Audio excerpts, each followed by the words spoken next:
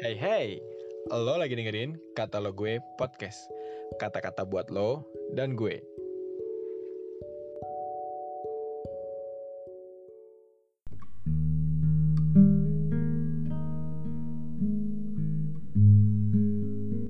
Halo teman-teman semua, gimana nih kabar kalian? Aku harap kita semua tetap sehat dan baik-baik aja ya teman-teman semua.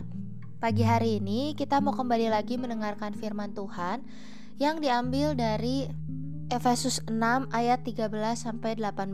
Begini firman Tuhan. Sebab itu ambillah seluruh perlengkapan senjata Allah supaya kamu dapat mengadakan perlawanan pada hari yang jahat itu dan tetap berdiri. Sesudah kamu menyelesaikan segala sesuatu. Jadi berdirilah tegap, berikat pinggangkan kebenaran dan berbaju zirahkan keadilan. Kakimu berkasutkan kerelaan untuk memberitakan Injil damai sejahtera. Dalam segala keadaan pergunakanlah perisai iman, sebab dengan perisai itu kamu akan dapat memadamkan semua panah api dari si jahat.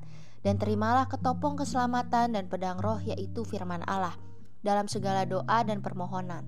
Berdoalah setiap waktu di dalam roh dan berjaga-jagalah di dalam doamu itu dengan permohonan yang tak putus-putusnya untuk segala orang kudus. Ambil seluruh perlengkapan senjata Allah.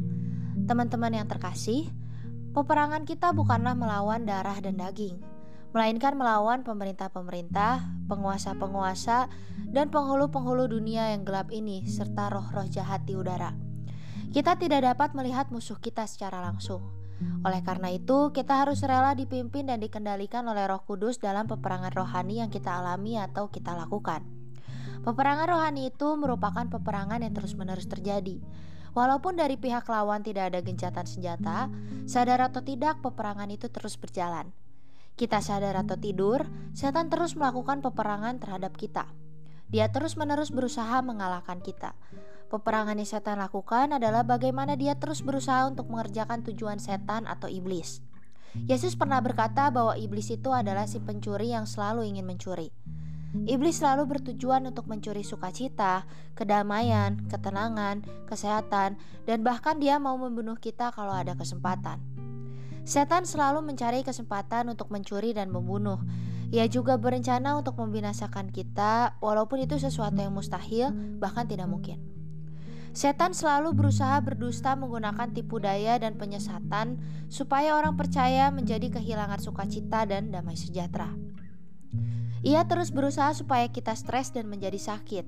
Dalam kesakitan kita, dia akan terus berusaha dengan tipu dayanya untuk membunuh kita. Ketika setan menyerang kita, maka pembendaharaan firman Tuhan atau pengetahuan akan firman Tuhan sangat perlu supaya kita tidak tertipu karena dia sering datang dengan kebohongan atau tipu daya. Tipu daya setan harus dihadapi dengan pembendaharaan firman Tuhan supaya dia tidak bisa menipu kita.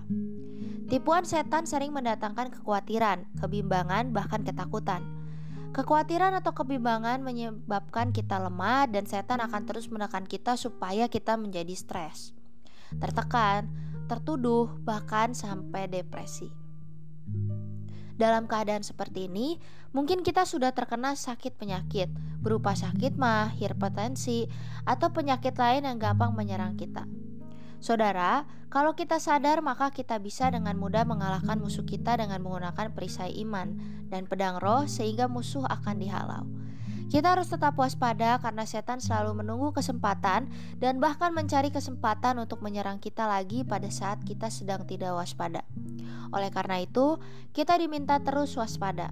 Ketika kita kurang waspada, maka setan akan menyerang dan menuduh kita sehingga kita terkena panah api si jahat yang membuat kita menjadi khawatir atau takut. Maka, kita perlu kembali bersekutu dengan Tuhan melalui doa atau merenungkan firman Tuhan sehingga terbentuk perisai iman. Ketika kita melawan setan dengan perisai iman, maka serangan setan bisa dihalau. Namun kita harus tetap waspada, karena setan itu ulet dan menunggu waktu yang baik untuk kembali menyerang. Iblis selalu menunggu atau mencari waktu yang baik untuk kembali menyerang. Oleh karena itu, kita harus tetap waspada dan menggunakan seluruh perlengkapan senjata Allah. Haleluya, puji Tuhan, amin. Sekian renungan kita hari ini. Have a nice day everyone.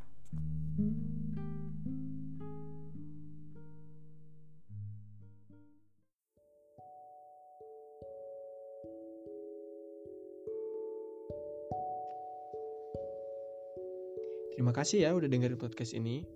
Jangan lupa di follow dan juga di share ke teman-teman yang lain ya.